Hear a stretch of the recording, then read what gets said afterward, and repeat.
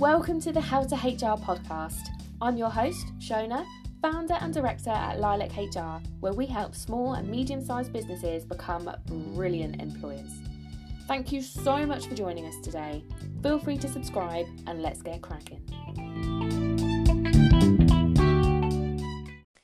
Hello my lovelies and welcome to another awesome episode of How to HR. Now, I'm going to get a bit deep with you this week. We're going to talk discrimination because I feel like this topic it's gained a lot of traction. There's been a lot of momentum with the Sarah Everard stuff, the American Asian hate going on for some reason over in the States. We've had the Black Lives Matter movement last year. We had the Me Too movement.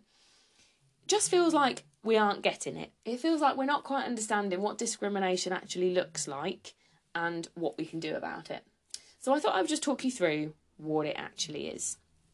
So, there are actually 4 different types of discrimination. You have direct discrimination, you have indirect discrimination, you've got victimisation, and you've got harassment. So, direct discrimination is when a person is treated less favourably than another person is or would be treated in a comparable situation. So in English, that means somebody who's treated less favourably than somebody else who is in the same boat, basically. And it's normally based on somebody having a protected characteristic, or the treatment is based on a protected characteristic. So the Equality Act is a big piece of legislation in the world of HR. And the Equality Act basically says, don't discriminate. That's effectively what it says. Don't discriminate against somebody based on their disability, their gender, their race, their ethnic minority, their ethnic background, their religion or their beliefs, their marital status. It goes on and on.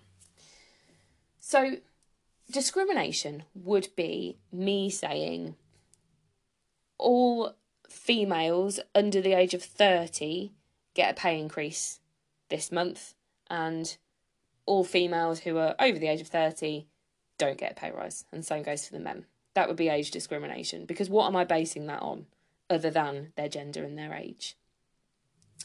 So a really good example of this is I had a scenario that I supported a manager with where he was dealing with a manufacturing environment. It was a factory, it was a printing factory. So there was lots and lots of paper and leaflets and flyers and that sort of stuff on, pallets on the shop floor. And people kept leaving their mugs of tea on top of products that they'd printed for their customers. So they were leaving, the nice coffee stains on the products. They were spilling it on the shop floor, and there was a high risk of slips and falls. And what this manager said was, look, you can have your tea and coffee or your drinks or whatever. You can have them, that's fine, but you need to put them in a travel mug. And I'm going to provide you with some travel mugs so you've got no excuse. And everyone was fine with that until they saw someone in the office drinking out of a mug. And they said, well, why can't we drink out of mugs? They can. It's discrimination. No. That was not discrimination. Because the decision was based on, and I'm going to use my buzz phrase, I know you love it, it was based on a proportionate means of achieving a legitimate business aim, which means they had a bloody good reason for it. Namely, you were ruining client materials that you'd produced and printed and you then had to reprint, costing money. And you were putting people at risk of falling over, which is a health and safety issue. So actually, that situation is not discriminatory. It's based on your work location. If you moved to a job where you worked in the office, you would also be allowed to drink from a mug. If we said, right, all gay employees, you've got to drink from a travel mug and everyone else can have a normal mug, well, yes, that's discriminatory. It's not based on anything other than somebody's sexual orientation. So that's your direct discrimination. Indirect discrimination is a little bit more tricky to spot. So indirect discrimination is where something that you think is a neutral provision is put in place, but it puts either a person or a group of people with a particular characteristic at a disadvantage compared to other employees. So let's say that you move your offices to the 5th floor and there's no lift, and you haven't thought about how you're going to get your disabled people upstairs. Okay, you've got a wheelchair user and you don't know how you're going to get them upstairs. That is effectively indirect discrimination, because you haven't done it deliberately to piss off this one employee. You haven't done it deliberately to make it so that that person can't work there. But what you've done is you've isolated that group of people by putting your office in a position where a group of people can't physically get there. So you've effectively put them at disadvantage because they can't work for you now because they can't get upstairs. So that's the difference between the direct and the indirect. The direct discrimination is really easy to spot because you can see that there's no good reason for somebody putting this person at a disadvantage, and often it's clear that there is a protected characteristic involved. For example, if they're a wheelchair user, or they might be of a different race to the person who's making this decision, or the person who they've been kind of pitched up against. Indirect discrimination is very difficult to spot, and that is where things like this this Harvard issue is coming out in America, because it doesn't necessarily mean that they are inherently racist. It can just mean that actually they haven't thought widely enough about how they make their workplace accessible for everybody. And I don't know the ins and outs because I haven't really read it, so not going to dwell too much on that.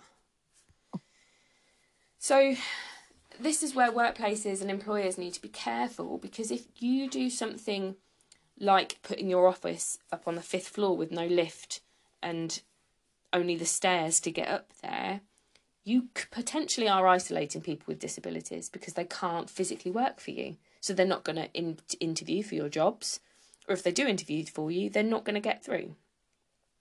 So it's just about being aware of what you're doing and making sure that you're not subconsciously affecting groups of people or putting groups of people at a disadvantage. And again, I come back to the proportionate means of achieving a legitimate business aim. So that's direct and indirect discrimination. Now, victimisation is also a term that's bandied around very loosely. Victimisation is when somebody is dismissed or treated badly in response to the employee raising a grievance or whistleblowing.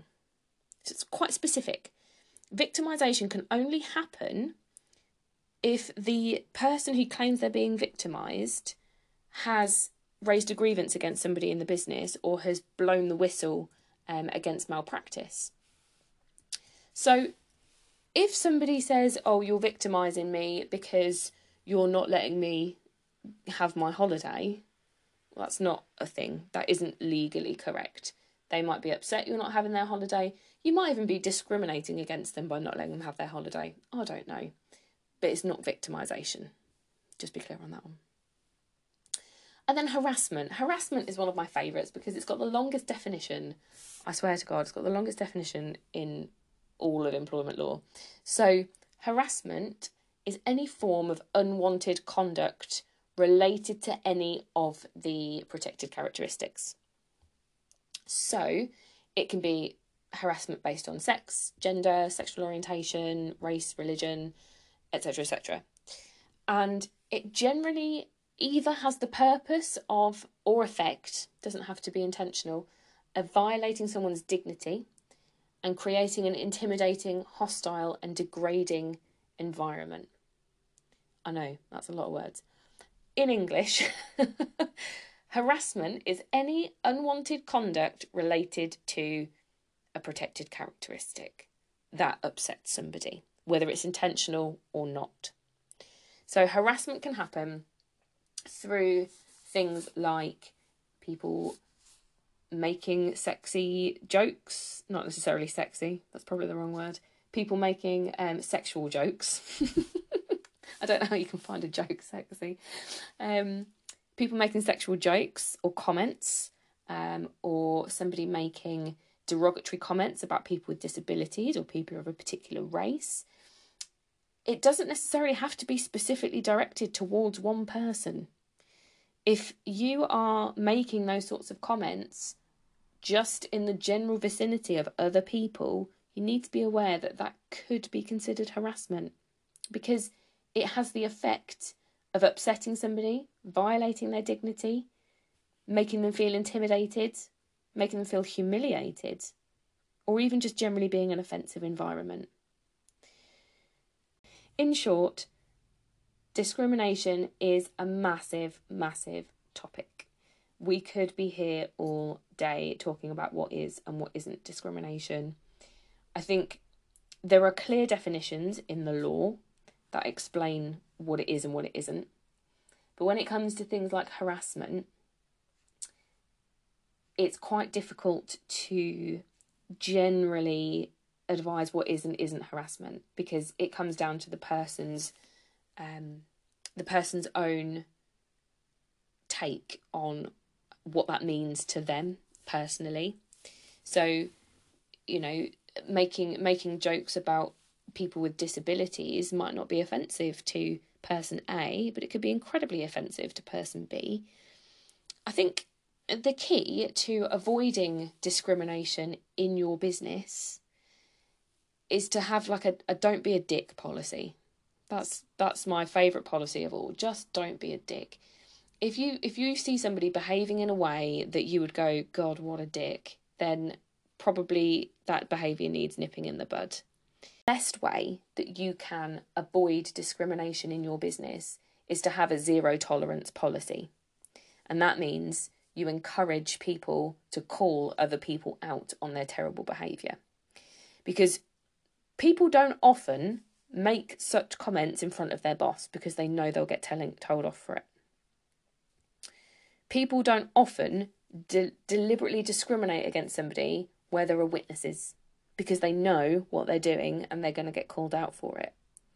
So what you have to do as an employer is generate this culture where you encourage people to call people out and report issues that they see.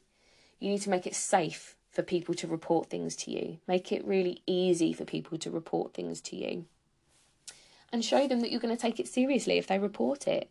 Show them that you're going to do something about the information that they give you. That doesn't mean telling them what you're going to do with said individual. It just means taking it seriously and giving them feedback where appropriate and where you can about what you've done to sort the problem. The other thing you can do is generate a bit of a don't be a dick policy. And that's my favourite, because I think it applies across all elements of HR. Just don't be a dick. Like, have a laugh, have a joke, don't be a dick about it. Don't make sexual comments. Don't say anything offensive. Don't say anything derogatory about a particular group of people, because it just makes you a dick.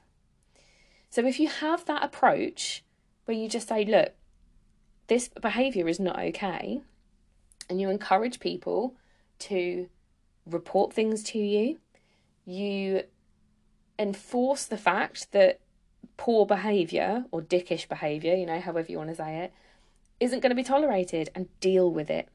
Don't just give them a slap across the knuckles and say, oh, that's not okay, you can't say that. Give them a disciplinary for it. It's not okay to make such comments that are going to be offensive and horrible.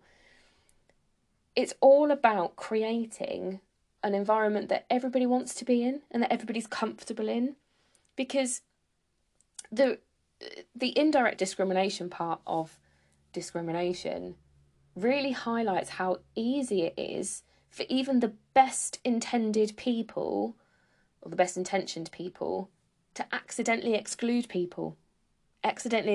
a group of people from their workplace, and you probably don't even realise that you're doing it.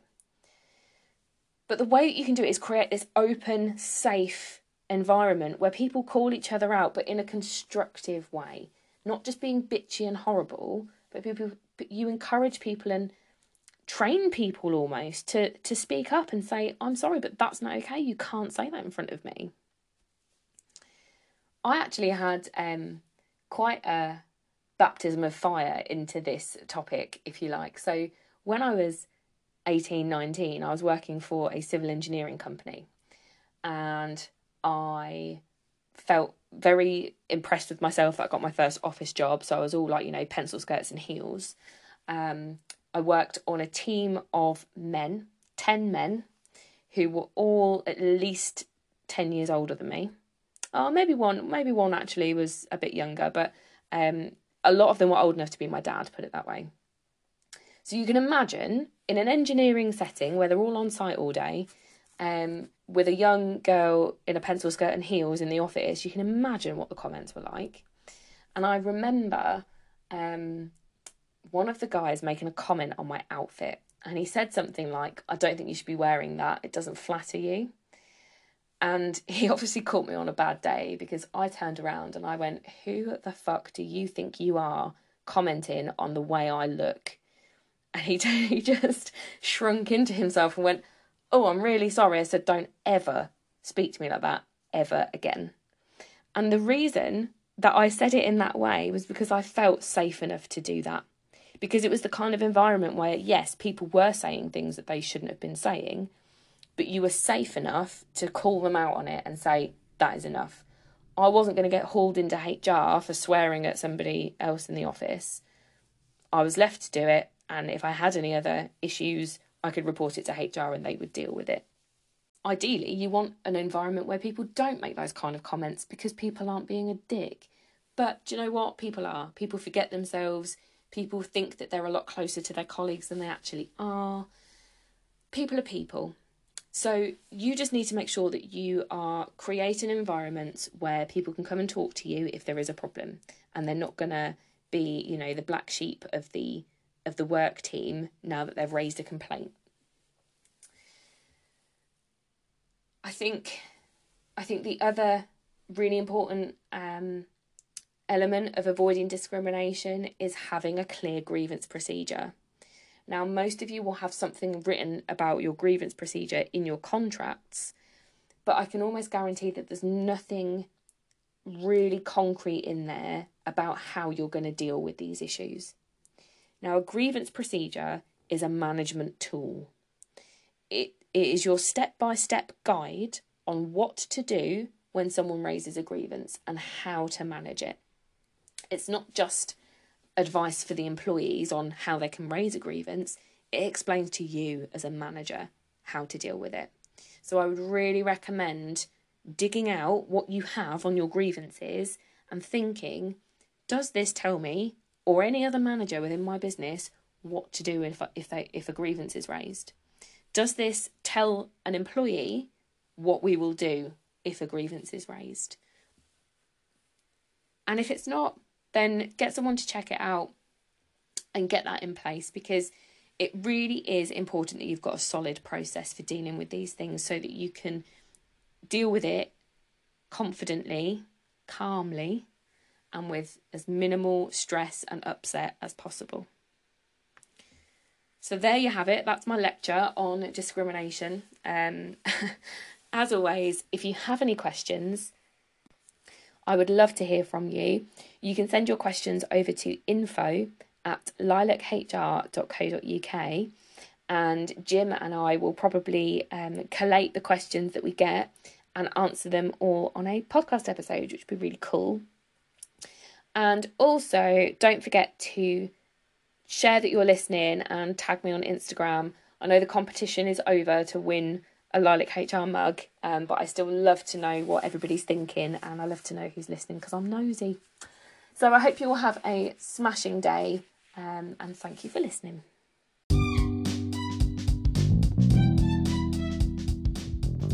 Thank you so much for taking the time to listen to today's episode. If you love what you're hearing, then be sure to tell us on Facebook and Instagram @LilacHR Ltd.